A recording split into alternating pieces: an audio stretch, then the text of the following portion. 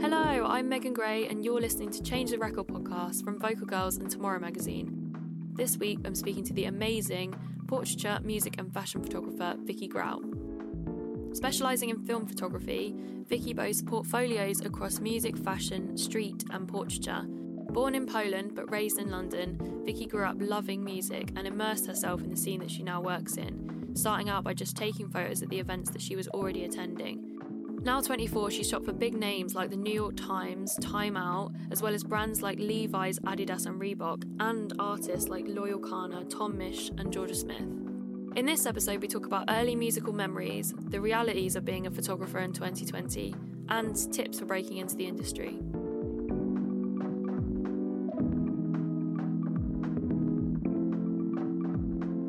It's been a weird time. It's been a tumultuous time. When we were in sort of proper lockdown, a lot of people were speaking about like mental health issues and, really struggling during that time. And I think with myself, I think I was fortunate enough to be in a position where I was luckily eligible for, the freelancer HMRC grant. I had no work. So at least I still had something and I wasn't didn't have to dip into my savings or anything. Do you know what I mean? So I think financially I was very stable, and I think because my job is usually so fast paced and so hectic, I think the change of pace for me was a bit of a relief.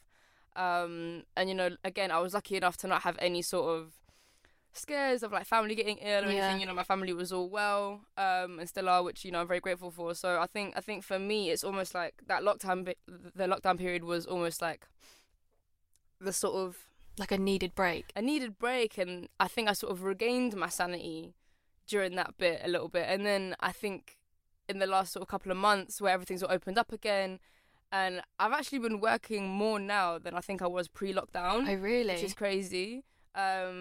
And to be fair, within this past week or so, I've been okay. But in the sort of period coming up to it, I was really starting to lose my mind a little bit, just because there was so much going on. I didn't think I had the time to do it all.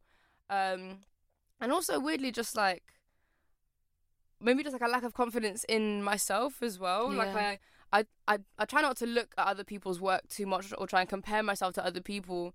But I think in the last couple of weeks, I'm looking at other people and being like, okay, I need to fix up, I need to get better, I think obviously, which is so unnecessary because obviously, everyone's different, everyone's doing their own thing, but I think it's hard not to do that though. Yeah, I think it's been the period post-lockdown that has affected my mental the most. Yeah. And I actually, for the first time in my life, got a personal assistant. Shout out Maya, you're amazing.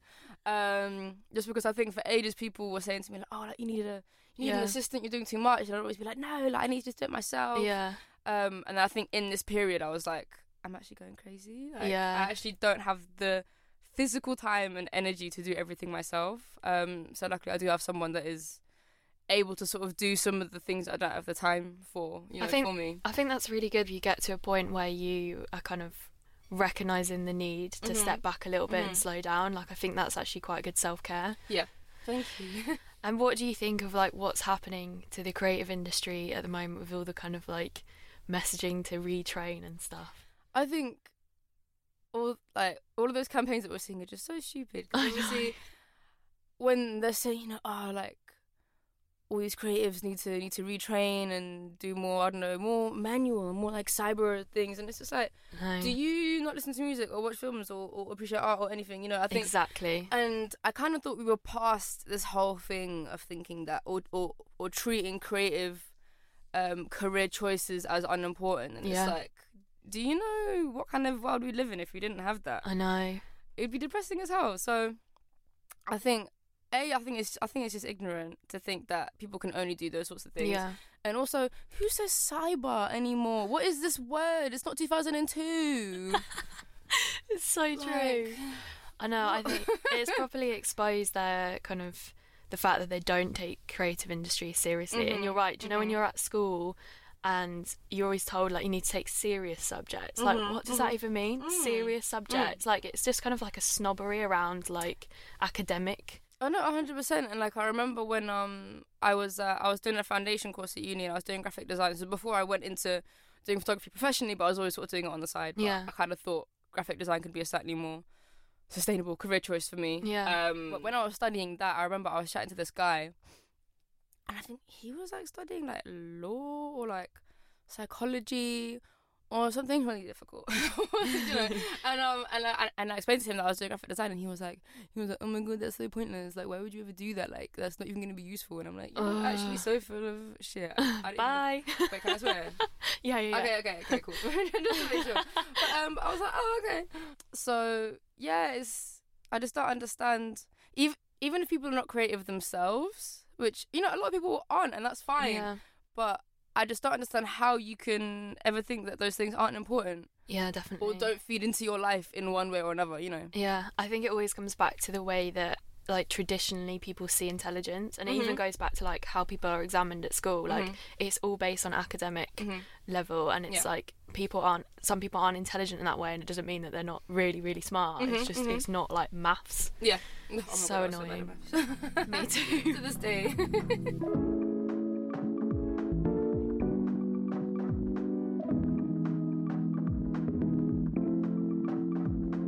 So, what song did you choose for this? So for the yesterday section, I chose 1999 by Prince. This is one of the best songs of all time. Listen, this is one of the best songs of all time. It's so funny because my boyfriend always makes fun of me because I say this about every song. I'm like, this is the best song of all time. He's like, you say this about everything. But no, this is one of the best songs of all time by one of the greatest artists to have ever graced this planet of all time. So my sister was a big Prince fan. Right. Most of my musical influences when I was younger, sort of growing up, were from my sister. Shout out Magda. But she used to listen to a lot of Prince, a lot of Janet Jackson. Like, so growing up, I was particularly a big fan of Michael, Janet, and Prince. And I remember we had this Prince CD, and I'd always make my parents play it in the car. And 1999 just made me feel out of this world. Do you know what I mean? Like, the intro, everything about it is amazing. And that was like my favourite song growing up for like many years. How old were you when you discovered it, do you reckon? Like 3, 4. Oh my goodness. Yeah. So right from the start. Yeah, like right from the start. Aww.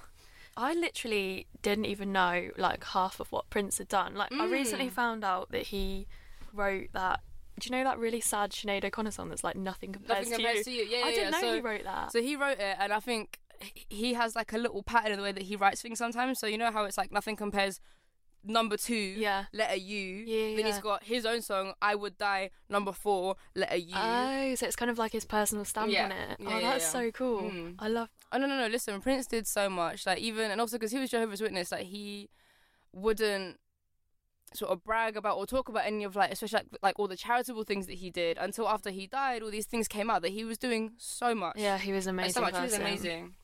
I love that when people use their, you know, their money and their power to do like such amazing things, because so many people don't. And they just don't talk about it. I know. I think so many people do it from the wrong place, where they feel like they need to talk about everything that they do, and you really don't. Yeah, exactly. Have you always grown up with music being a big part of your life then?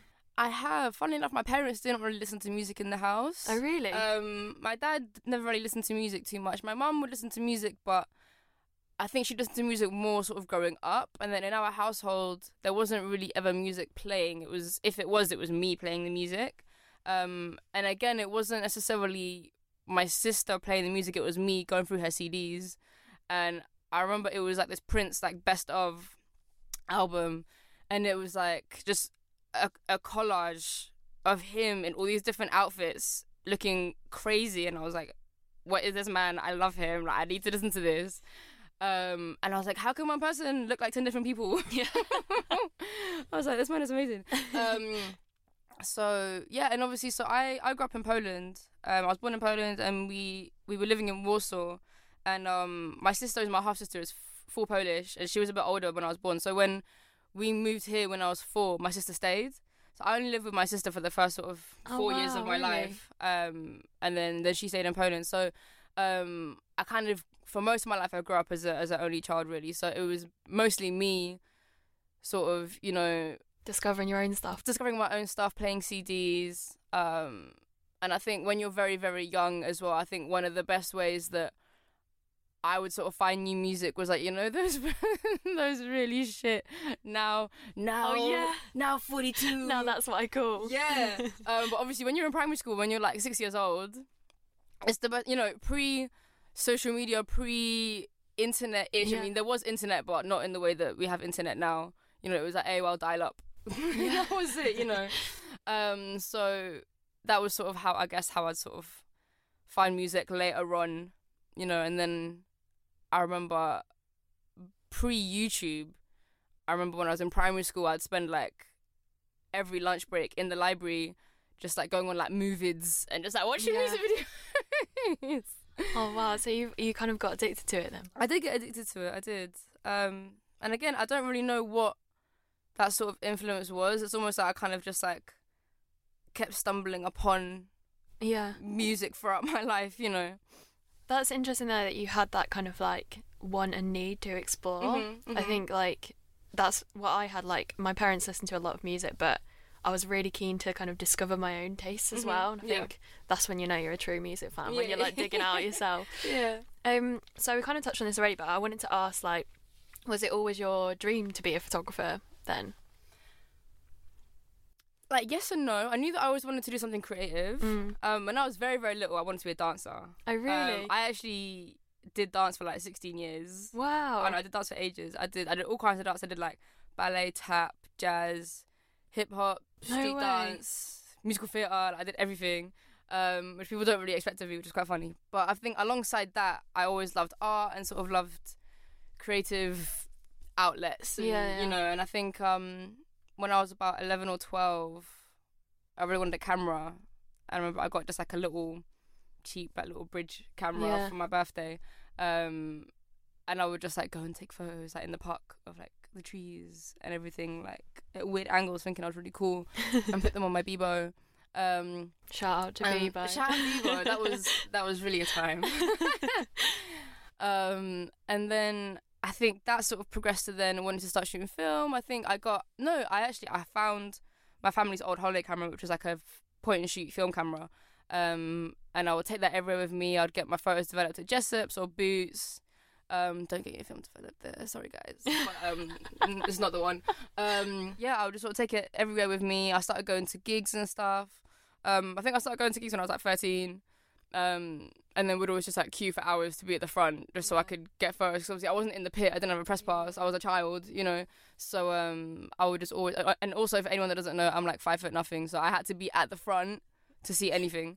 So yeah, and then I think that sort of gradually then just developed into when I started raving when I was like 17. I wasn't technically legally allowed to rave, but when I started, you know, properly going out, I didn't really take my camera with me at first, but then I sort of started taking my camera with me, being like, it would be great to sort of, not even to document this, you know. I wasn't like, I'm going to be the one to document this. It was more like, I just want something to keep for myself and something for me to you know, to look back on from that night or whatever. So, and I think naturally people started seeing my work from that and from, you know, the grime raves and the different nights that I was going to.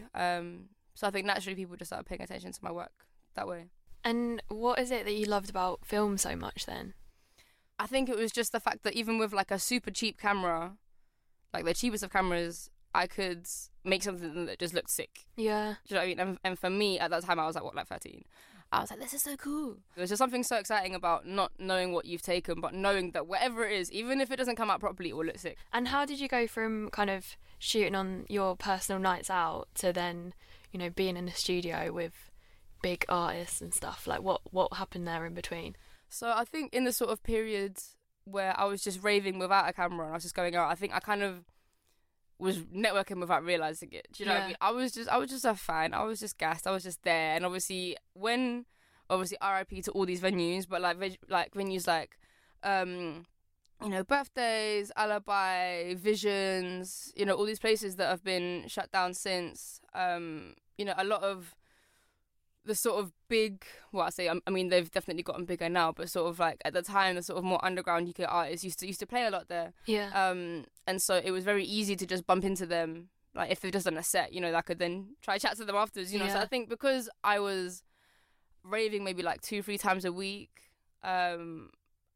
I kind of just got to know everyone in that scene. Yeah. As a fan and as a member of that community, do you know what I mean, of that little rave community. And so then when I started bringing my camera, I think people were more comfortable with me shooting them because they already knew me. Yeah. And a lot of them would be like, oh, I didn't know you're a photographer. And I'm like, I'm not, I just take pictures. Yeah. You know, but eventually that was like, okay, well, I need someone to shoot my next night for me, or like I need some press shots, you know. And then that sort of went towards shooting more portrait stuff. And then I think through Instagram as well, through posting my work on Instagram and on socials, people then reach out to me being like, oh, my friend's got this clothing brand, or like, I've got this little skate brand. Yeah. Can you shoot our lookbook? And most of the time, you know, it would just be my film expenses covered, you know, but I was happy to do it.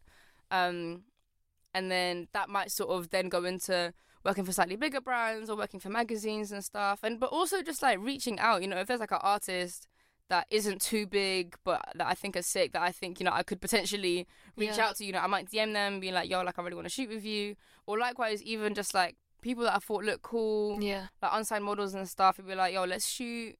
And, you know, people were usually happy to do it. And so I think through doing all of that sort of free work off of my own back in the beginning, obviously I was building a portfolio. Yeah. You know, no one should have to work for free, but, you know, I wasn't working for free. I was reaching out to those people. I was doing it myself. I think that definitely led to the building of my portfolio and also sort of honing my own style as well. And you could shoot something every day and just not post it, but you could just be practicing. You know, I think the more that you shoot, then the more you're sort of honing your craft and developing your own style in that way. I love that. I love that it's really come like so organically from an actual proper love of the scene and being 100%. In that industry, and then it kind of being born so naturally of that. That's so cool.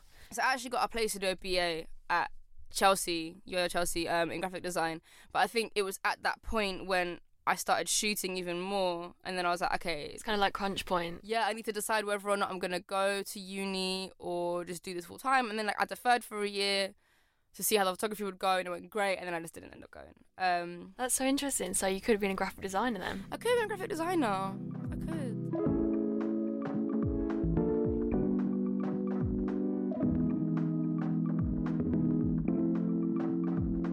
So for my Today section, I picked Car 85 by Nas. This new album is amazing. I've been listening to it on repeat, and I haven't listened to it yet, but this song is so good. It's made me really want to listen. This song is amazing. It's amazing. Also the intro song is amazing. In fact, the whole thing is amazing.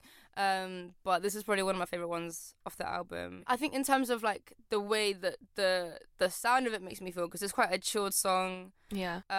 It's quite sort of melodic. It's got some nice vocals by Charlie Wilson. And I think I've been listening to a lot of chill stuff at home, just generally. I've found chill music has been my medicine throughout the whole of lockdown. Like, yeah, no, literally. I've not been able to listen to anything else really. Do you know what? I feel like I've gone from like, so I kind of go between listening to like really chill music and then listening to like jump up drum and bass and jungle mixes. Because like sometimes I want to feel like I'm in the rave because I actually miss it so much. So this is one of the things that is just like making me so depressed. Like I miss raving, I miss music. I don't want none of this sitting around a table, can't get up and dance bullshit. Like I hear it, obviously venues need to make music, like at least DJs are somehow making music from this. You know, it's better than nothing for them. Yeah. But for me, it's just really depressing. I know. Because I need to get up and dance. Do you know what I mean? Like, I've got ADHD. I've got excess energy. I can't sit still. Do you know what I mean? I need to, you know, move or do something. And I just really just miss being in a sweaty club, listening to jungle or drum and bass or any of it. I miss all of it. So I've been listening to, like, mixes. Especially when I have to do the dishes. If I put on like a really hype mix, I just get it done even quicker, which is great. I always listen to really upbeat music while I'm washing up. Yeah. So it's been sort of going between like that and then like sort of more chilled stuff as well. Yeah, I couldn't agree more with the whole venue thing. Like, I know exactly why they're doing it, but it just feels like a tease. Like, especially when they play music. It's from the rave and festivals. I feel like it's so important though for mental health, having a release. Like, I get some people don't like going out, and that works for them, but I mean, for me, and I guess by the sounds of it for you, just being able to go out and just blow off some steam is so crucial. Like, otherwise you just feel all this negative energy. Like, and also this country is just the pits. Like, throw the whole thing in the bin. Like, this place is terrible. It's like, obviously for so many obvious reasons, but also just in terms of like its attitudes towards music and the arts and like the club scene. Obviously you get places in Europe like Germany, like especially Berlin, they just get it. Do you know what I mean? Like, they actually protect and put money into music venues and, you know, so true, the music scene and the clubbing scene, whereas like here it's almost seen as like a degenerate activity. Do you know what I mean?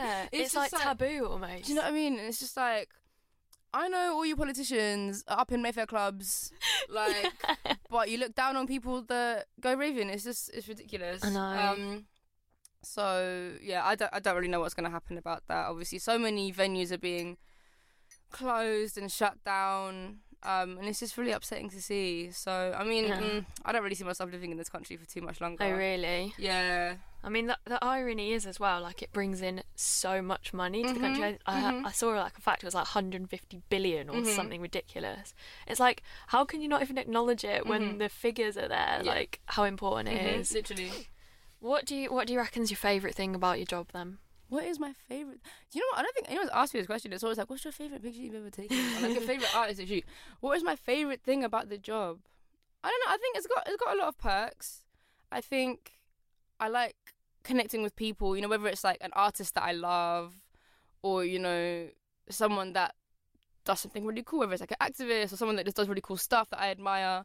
But also I just like connecting with regular people and bringing out their character and their personality in a photo as well.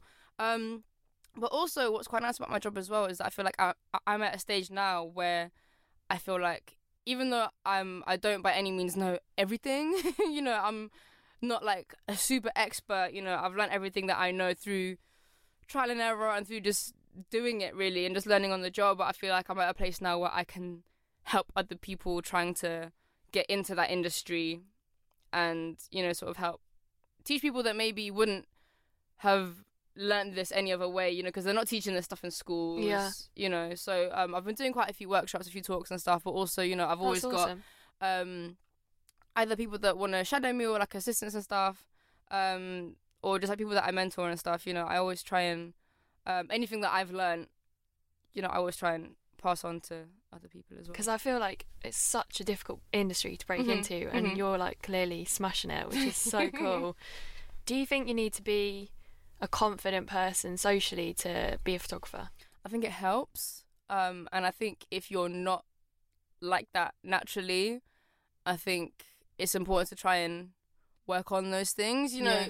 It doesn't necessarily, like, you don't need to imply it into every single aspect of your life, but at least when you're shooting, I think if you're not very confident or if you're nervous, it's going to make the subject nervous as well. Do you know what I mean? I think if you're confident and if you're able to exude that confidence and to sort of draw confidence out of that person as well, then that's even better, really.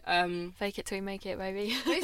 basically. And I feel like I'm like a mix of the two. I feel like I'm like a introverted extrovert or like an extroverted introvert. Do you know what I mean? Because there's times where I'm so out there and I'm so like just up for chatting to everyone about everything, and there's other times where I really just don't want to chat to anyone. I just want to be kept to myself. And maybe that's a part of ADHD as well. I think maybe just having those sort of like bursts of energy and then just like wanting to be a bit of a recluse as well, because I feel like I sort of drain myself very quickly. I get exhausted. But you know, I think that sort of does help me with approaching subjects, you know, making people feel comfortable and just sort of helping them feel at ease. I think that's the most important thing, really, because if you're not able to do that, or if, you know, if the subject doesn't feel comfortable or if they're, you know, awkward or whatever, you know, you can really tell in the photo. And I think it is very important to try and break down those barriers, especially if it's your first time meeting that person or shooting them or whatever. Definitely. I was going to ask you actually, what are your like main techniques for like relaxing people when you're shooting them? Do you know what? I don't even necessarily have like specific steps that I go through, but I'll always just try and be as chatty as possible, even if I'm just chatting a load of shit and I'm almost embarrassing myself. I feel like that's better than not saying anything and just like, do you know what I mean? Yeah, I feel like I'm like TMI all the time. I know, all the time, too much information every day. And so I think, you know, it is important to chat to them, ask them about their day, what they're doing later, You know, if you have an interest in what it is that what they do for a living, whatever, ask them about that. I think also if I'm in a studio or like inside somewhere, I'll always try and play music. Yeah. And I'll usually ask the subject to pick what it was they want to listen to, because I think it's important for them to feel comfortable. And also if I'm doing a shoot where I need them to sort of relax or like move around a little bit, it's good for them to listen to music that will help them do that, you know? Yeah. Because if I put something on and they're not feeling it, they're just going to be stood there like... Yeah, I guess that makes them feel more like at home as well. Like Exactly. if they're listening to what they would usually listen to. Exactly. So I do always try and, you know, have music playing somewhere. And I think just sort of being friendly is the most important thing, you know, just trying to chat to them. And also, while I'm shooting, I might chat to them while I'm shooting as well. Or like, because I shoot on film, but I will usually have like a little digital camera with me as well, which I use as a light meter. I mean, I could just use a regular handheld light meter, but sometimes I just like to see the picture as well. And also it gives the client sort of peace of mind as well. Something to go off, yeah. Like to see what it will look like.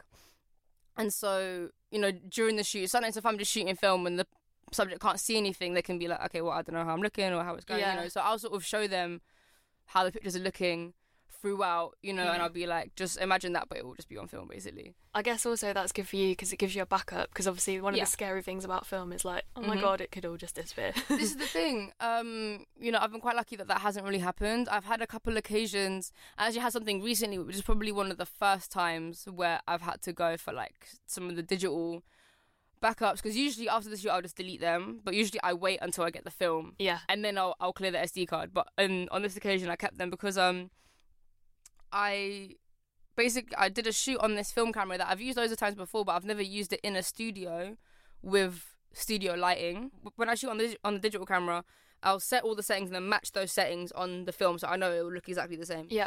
And so I was doing that and then matching onto the film, and obviously while I was shooting the lights were going off, it was all fine. I was like, cool, it's gonna be fine. I got the pictures back and they were literally all like half black and then half like the picture, like all of them were half and half, and I was like, why did it come out like that? But you know, I mean, the client actually ended up using quite a lot of those pictures just because. Oh really? It's annoying because like what you could see of the picture looks so good. Oh, how frustrating! Which was so frustrating, but it kind of looked kind of stylized as well, and I kind of baited myself out by saying that it wasn't. But because there was one look that she had that was it was like a matching pantsuit, and it was half black, half white. And then it sort of matched the light as well. Oh, interesting. So they actually ended up using some of them, because luckily I did some outside as well that came out fine, obviously. But then there were some digital ones that I put in as well. So it is always good to have a backup for that reason. Does this kind of stuff, do you find that makes you quite anxious, or are you quite relaxed with all the tech stuff in terms of things going wrong? Oh, no, like I definitely nearly cried. Like I was on a shoot. I was on another shoot, and I got the WeTransfer from the lab, and I downloaded it just to my phone just to preview it, and I saw the pictures and I was like, oh my God. But you know, I basically had to go back to the label, because the thing in those situations is you need to troubleshoot, essentially. You know, you need to problem solve and think of solutions to that issue. So what I basically said in that situation was, look, a lot of the pictures didn't come out, but all the outside ones are nice. And there's some digital ones as well, so it's completely up to you whether you think there's enough to go off, or I'm happy to reshoot a couple looks. You know, I even spoke to the stylist. She doesn't mind putting a couple of the looks back again. And they were like, oh, okay, you know, what a shame, but, you know, we might have to reshoot. And then they were like, actually, no, like, the artist really loves these, and there's enough to go from. And, like, they picked quite a lot of the half and half ones, and I was like, okay, well, that's fine. I was completely happy to reshoot, you know, because obviously that was my fault that I didn't know that about the camera, but at least I had those backups. You know, film doesn't have to be scary. Yeah. As long as you have backups, and as long as, you know, you take multiples of whatever it is that you're shooting. My dad used to be a photographer, and he retired like 10 years ago. Yeah. And he shot on film throughout his career. Mm-hmm. And he still has nightmares now about like doing a whole shoot and then the film just like disappearing or whatever. Like it's still really affecting him now. So it's like, that's why I wanted to ask about that, because I think it can really like get in your head. It's like an exam or something.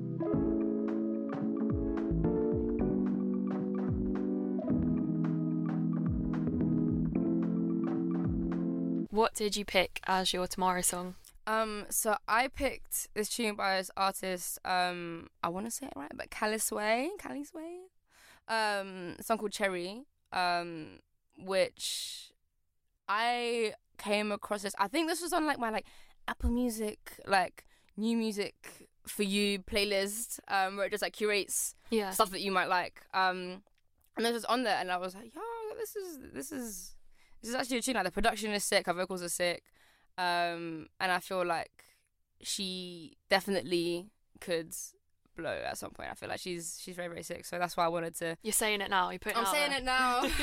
You called it. High music A&R. No, but I can see a bright future. Yeah, I was listening to this song when you sent it over. It's really cool. It's really, really cool. It's very different to like your usual sort of like R&B kind of sounding song. So yeah, it's cool. It kind of gives me kind of like a slight like Ari Lennox vibe. Interesting. But obviously still very different in her own way. So watch this space. Yeah. So what's your kind of like attitude towards the future? Is the future something that scares you, or are you mostly excited about what's to come? I feel like I've got sort of two different sort of approaches to the future. I feel like everyone used to always tell me like, you need to plan 10 years ahead, you need to do all this stuff. And then I've been reading all these books on like minimalism and like decluttering and just like freeing your mind and like living in the now. Yeah. And there's something very comforting about not worrying about the past or not worrying about the future and living in the now. Some people might think that living in the now is irresponsible. I think it's good to sort of have a slight idea of where you want to go in the future or have like a sort of business plan or whatever, which is, all good. But I think also it's important to not stress about that and not, worry, because that just causes anxiety, which no one needs. And I think that's also something that I've been sort of stressing over sort of towards the end of lockdown. And, I think I was just, in fact, to be fair, also kind of during lockdown, sort of like, where's my career going and what am I going to do? Where am I going as an artist, how I want to develop as an artist, and sort of just not necessarily being in the place that I want to be. I think it can really take a toll on your mental, and it really doesn't have to. So in terms of the future, I mean, who knows? Like, there's definitely things that I can see myself doing that I want to do, but at the same time, I also, again, don't want to put pressure on myself or, do certain things, because, I think people are like, a friend of mine also used to say that, he'd always set unattainable targets for himself, because if he sets attainable targets, then he'll do them and then he's not satisfied, and he needs to set unattainable targets so that he's always striving for more. And I'm like, that is not a way to live. No, because then you always feel like a failure as well. You always feel like a failure. You always feel inadequate. You can't, achieve anything. I was watching The Home Edit on Netflix, which I love and hate at the same time. Is that organisation? Yeah. So like, I love like organising and doing like little things like that. And I read Cleo and Joanna's like book, like the Home Edit book, and it was saying in the book, this was like kind of targeted, not the whole book, but this particular section was targeted more for, young mums trying to tidy the house and everything as well as doing everything else. And they were saying that you need to sort of set mini goals and mini achievements for yourself. Like, you got up today, like you washed your hair today, like well done. Like, all these little things that, stripping it back, but such like little steps that, if you complete them, you'll feel good about yourself. Do you know what I mean? Because I think that is more important than setting unattainable tasks and then, just getting anxiety that you can't achieve them. Yeah. I think especially when you get into a bad headspace, that's like exactly the right thing to do. Like, just rewarding yourself if you manage to like get dressed even. Yeah. I think that's definitely the way to do it. And as you were saying about the future, like living in the now, obviously if this year has taught us anything, it's that we have no idea what is coming. Exactly. Do you have like a dream all-time shoot to work on? I feel like this changes all the time. I would love to shoot Solange just because she's beautiful. Also Rihanna, just because like she's a fucking queen. Yeah. I think that, to be fair, it would be mostly artists like that I just love that I haven't shot yet. Yeah. Like, I would love to shoot Childish Gambino. Donald Glover. I don't know if he's still going by Childish Gambino. But there's literally so many people. But I feel like Solange is probably top of the list, just because like her whole being is just so majestic and beautiful. Yeah. And she's she's just great. And I feel like everything she does is great. So I feel like doing a shoot with her, I just know it'll be fire. So I was going to ask as well, because I know like photography is quite male dominated notoriously. Like, have you found that in your experience? I think it depends. When I'm physically on set, there's usually quite a lot of women. Whether it's, you know, from like the label point of view or the brand or the agency or just generally the sort of like behind the scenes, there's usually quite a lot of women. So there's been so many shoots where it's been like an all women team and it's been great, you know. In terms of like photographers, I feel like there's definitely more women and girls getting into photography now, which is great. I think it definitely in the past was a very, very male dominated industry. Yeah. I think to an extent it still is now, because I feel like the top photographers that are doing the big fashion campaigns, shooting for the top magazines, are still mostly white men. Yeah. I think that is slowly changing. You know, I think a lot more photographers of colour, a lot more female photographers are now finally sort of getting commissioned for the bigger jobs. But I think women are still getting overlooked. Yeah. How do we make the industry more diverse? It's always like, I think, especially with, you know, people that, you know, brands and stuff that are trying to make themselves more inclusive, more diverse, you know, it usually ends up just being tokenism. Yeah. Do you know what I mean? Whether it's like, let's put this black person in here, let's put this woman in here. Yeah, do you know what I mean? It's like one woman on a panel kind of thing. Do you know what I mean? It just like ticks boxes for them. So I think society needs to change 100% in order for that to be authentic. Yeah. You know? But then at the same time, it's like a vicious cycle, because it's like, how will society change if the media that we're consuming and that we're seeing does not represent everyone? Exactly. Do you know what I mean? So sometimes the tokenism and the tick boxing can, you know, work.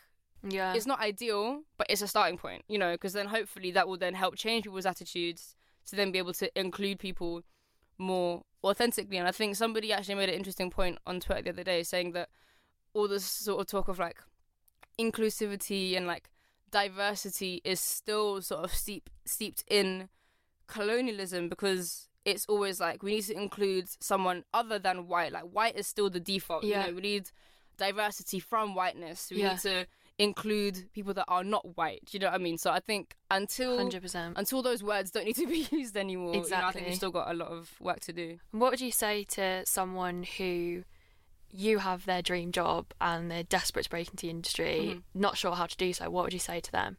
I feel like there's so many things you can touch on. So firstly, I would say DM me. I'm always happy to answer any questions, be it technical or other. I think the first thing, and I say this to everyone, the first thing, the most important thing is you need to be passionate. You need to actually have an interest in what it is that you want to photograph. And even if it's not photography, whatever venture you want to go down, you need to be passionate about it. Because otherwise, people can see in your work that your heart's not in it. You're going to lose interest very quickly, and it's just not going to be fun for you. And I think also it's important to not go into photography with the intention of making money. Yeah. You know, obviously that is the goal and that is the dream, but you're not going to become a good photographer that way, you know, and people need to see that. So whether it's like passion projects or just shooting stuff for yourself, you know, a lot of the time when commercial clients are looking for photographers, they don't look at your commercial work, they look at your personal work. And that's what they judge you off of most of the time.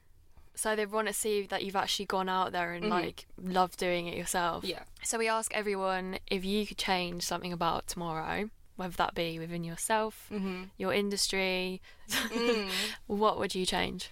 Oh, so much. I think, and we've touched on a lot of these things already, but I think the whole world just needs a refresh, throw it all in the bin, just start again.